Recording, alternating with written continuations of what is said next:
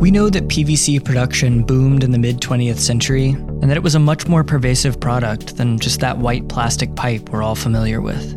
It's in much more than records and tires, or in the pipes and siding in our homes. And it isn't only factory workers making PVC who are at risk. It's all of us. From Parsons Healthy Materials Lab at the New School, this is Trace Material, Stories from the Plastics Age.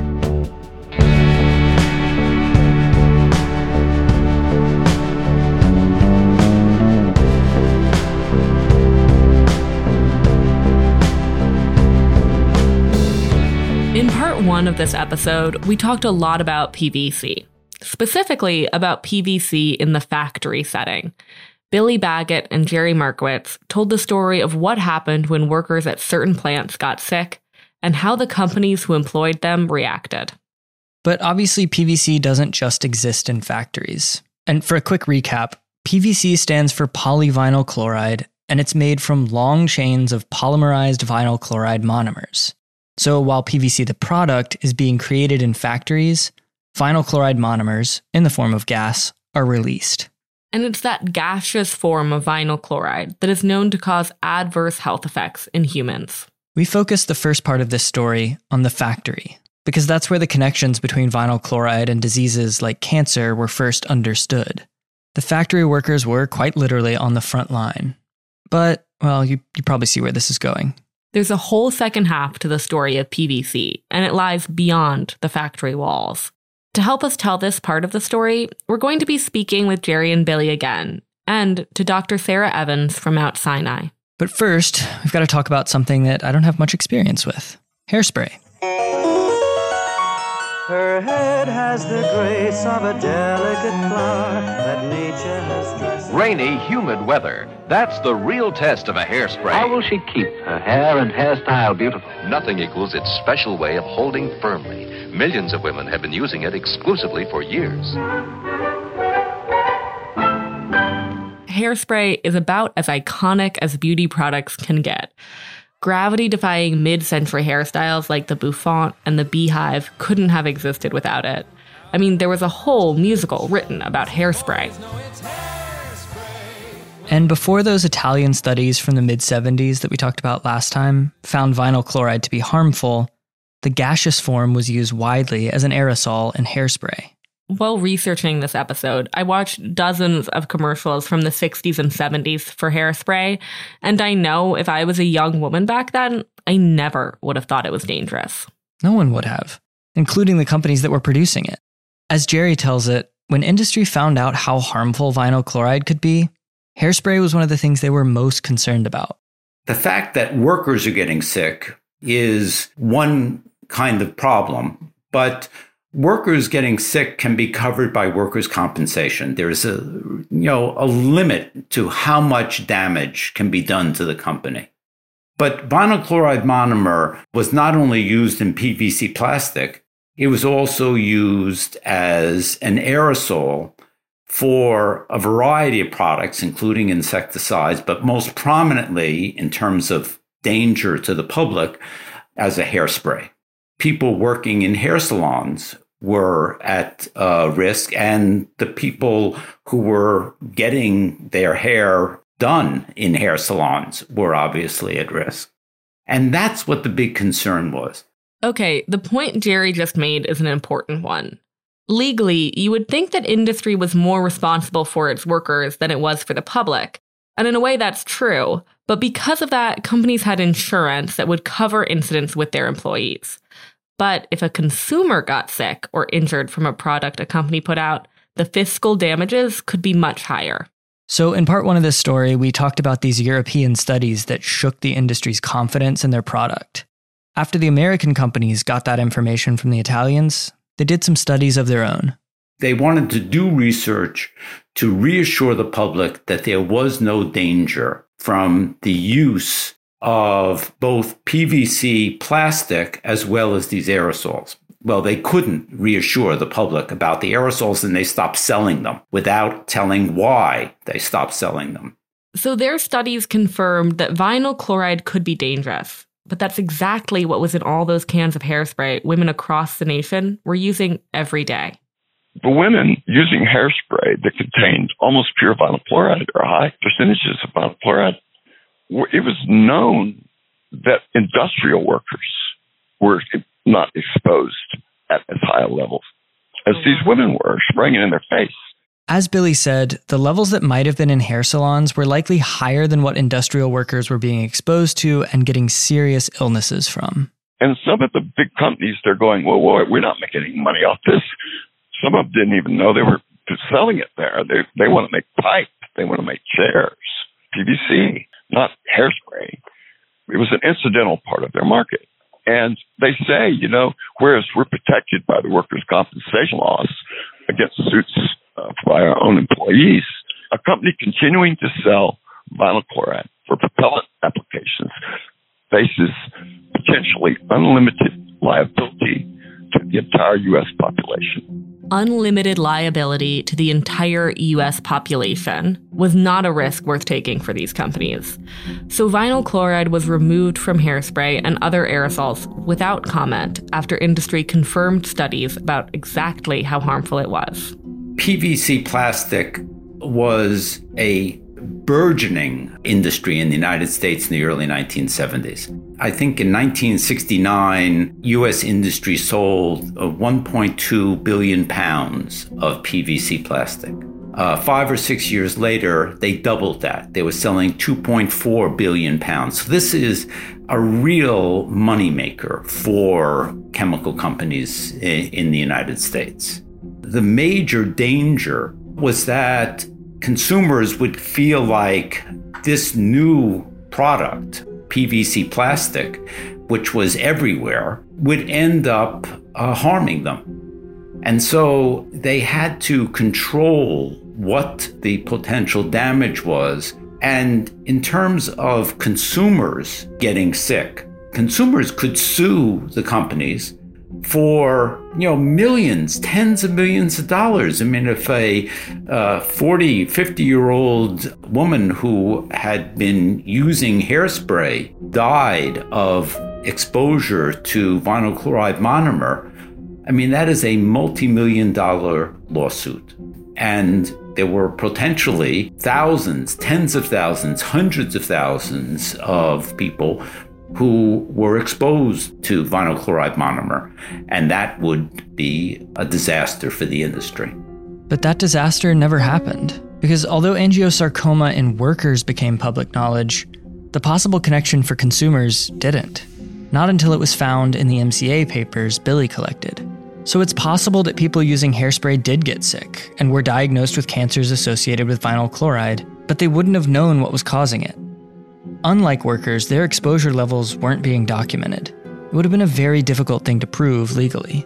Doctors might just diagnose liver cancer and not ascribe it to exposure. I mean, women would have to remember that 20, 30 years before they had used hairspray. Somebody would have to remember that there was vinyl chloride monomer in hairspray, which of course was not advertised at the time. So it's a tough connection to make, I think.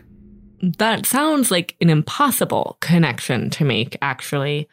The information about vinyl chloride and the possible risks associated with it when it was used as an aerosol weren't public until the 1990s.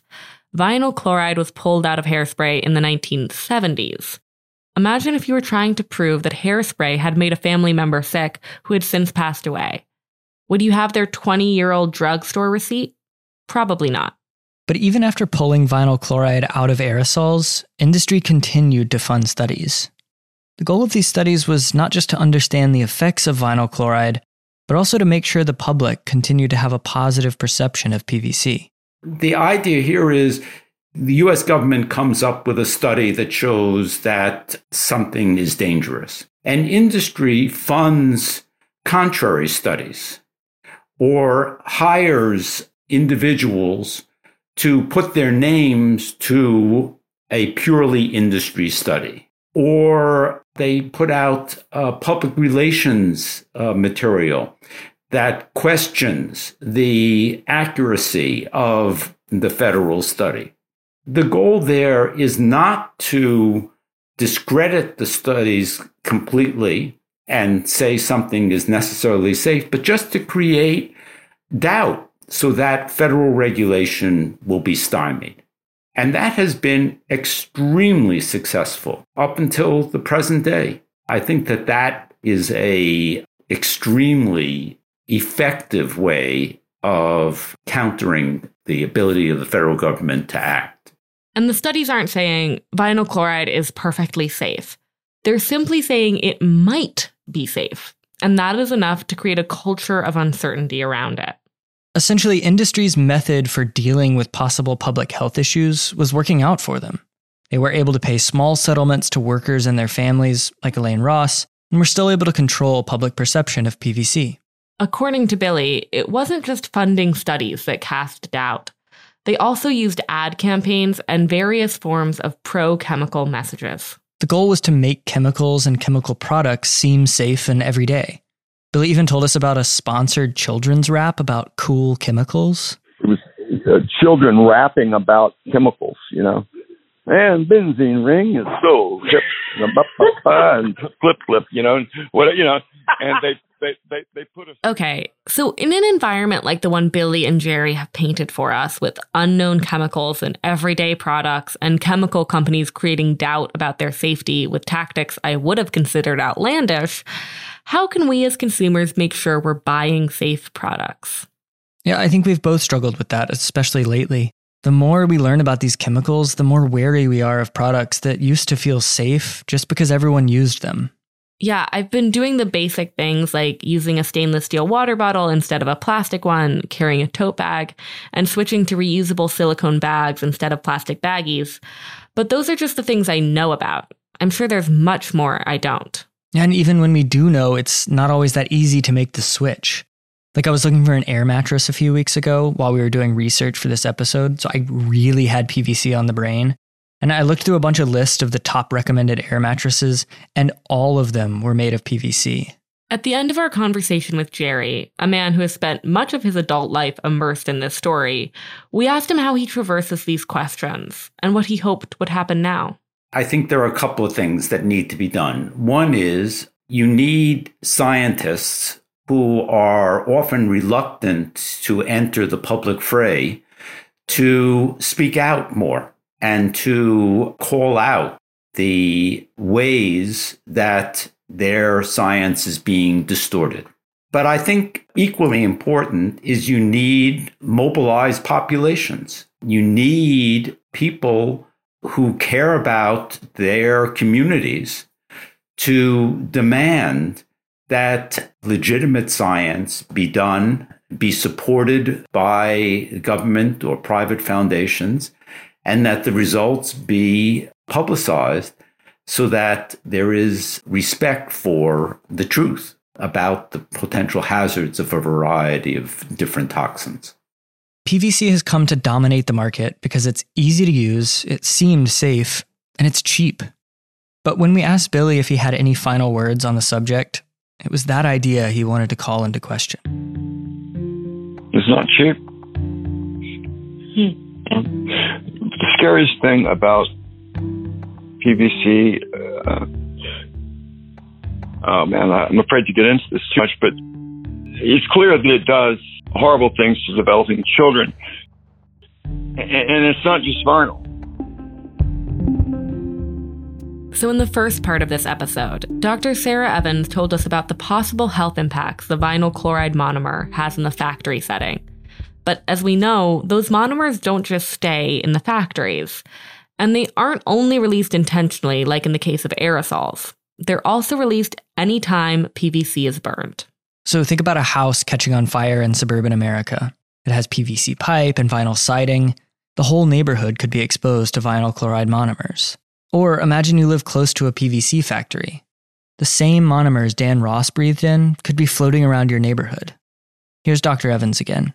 Historically, factories that manufacture PVC have been localized to communities of color and impoverished communities. And that's a real legacy that we have here in this country. Those communities have been disproportionately burdened by exposure. I mentioned that during PVC production, Vinyl chloride, as well as dioxins and other chemicals, contaminate the air and the water around those communities. And we've seen higher rates of cancers and illnesses in the people who live in those communities, who tend to be Black and brown communities. And this has been really a prime example of environmental racism in this country, where Black and brown individuals are disproportionately burdened with harmful chemical exposures. But we also see, beyond communities that live close to factories like this, that Black and brown communities have higher exposures to many of the chemicals that are associated with PVC plastics. And factories aren't the only way people can be exposed to the dangers of PVC. Everyone is impacted by what happens when PVC is disposed of. And I think about the massive amount of food and product packaging that gets discarded every day. And those materials then leach chemicals into landfills and into groundwater. And they also release dioxins when they're burned. And dioxins are other known cancer-causing substances. It's actually a really big problem in the disposal of medical waste, much of which contains PVC, because those products need to be incinerated. We can't really overlook the complete life cycle of PVC and its potential health impacts. So the gaseous vinyl chloride isn't the only way PVC can be harmful to humans. One of the additives which are used to make PVC flexible and transform it into a shower curtain, lunchbox, or pipe are called phthalates. That's somehow spelled PHTHALATES. And they're often the cause of PVC's health effects in consumers.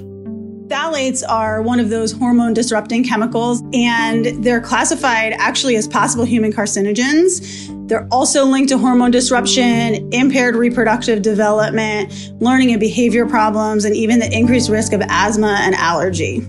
Oh, okay. And these phthalates are pretty impossible to avoid.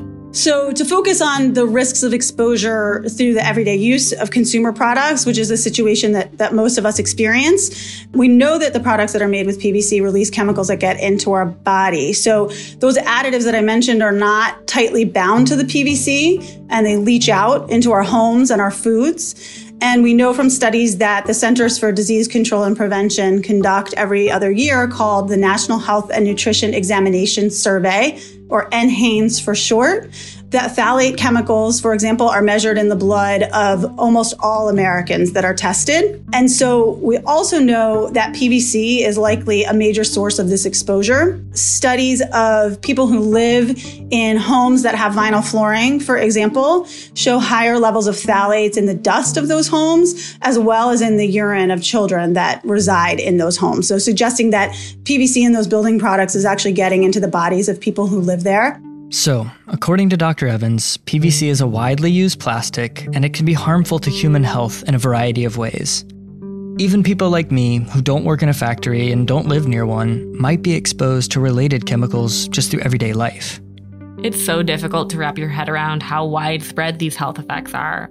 And it's also really hard to figure out what chemicals are in products we use every day. Yeah, so we have a big problem with transparency in products in this country. So not everything comes with an ingredients label, unfortunately. And we really see that for things like building products and even toys and things that are intended for children. So it can be really challenging. I encourage people to look all over a product and see if it has a number 3 recycling symbol, or if it says vinyl, or if it says PVC or polyvinyl chloride.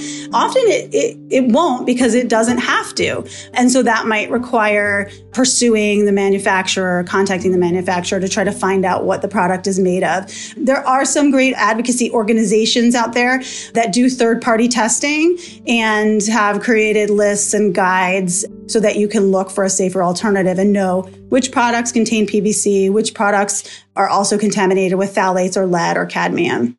I don't think many of us have time to do that level of research into a plastic toy. This information is out there, but it's really hard to find. Most of us want to believe that any toy that's being marketed to a toddler, who puts everything into their mouth, has been vetted by some sort of federal agency, but that's just not the case. It's that culture of doubt Jerry talked about. You don't know that a toy is harmful. No one is telling you it is, so you wouldn't assume that it might be made of a chemical you've never heard of that has serious health effects. Who would assume that? But if hearing this story has taught me anything, It's that there are probably many more chemical dangers hiding in stacks of paperwork that haven't been discovered yet. All right, so that's a lot of scary information about toxics in our environment and in our bodies. And while it may seem an impossible task to regulate, thankfully, Jerry at least doesn't see it that way. Well, I guess I am old-fashioned enough, and I'm old enough to believe that the truth will set us free. That the more information we have, the better we are able to deal with the issues that are confronting us. And the industry version of that is be a better consumer. But my version of that, and I think David's version of that, is we need to hold industry responsible, and we need to ensure that the government holds industry responsible so that we as consumers and we as the public are not confronted with impossible choices. And that for me is the most important part of doing this work, that you give individuals an opportunity to harness their power as people who vote, people who are part of communities, to really change the kind of society that has been handed to us.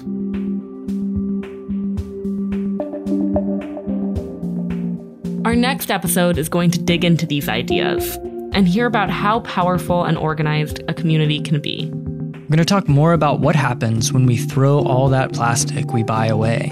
Where does it go? What happens to it? And how is it affecting communities on the front line? To learn about all of that, make sure you join us next time on Trace Material.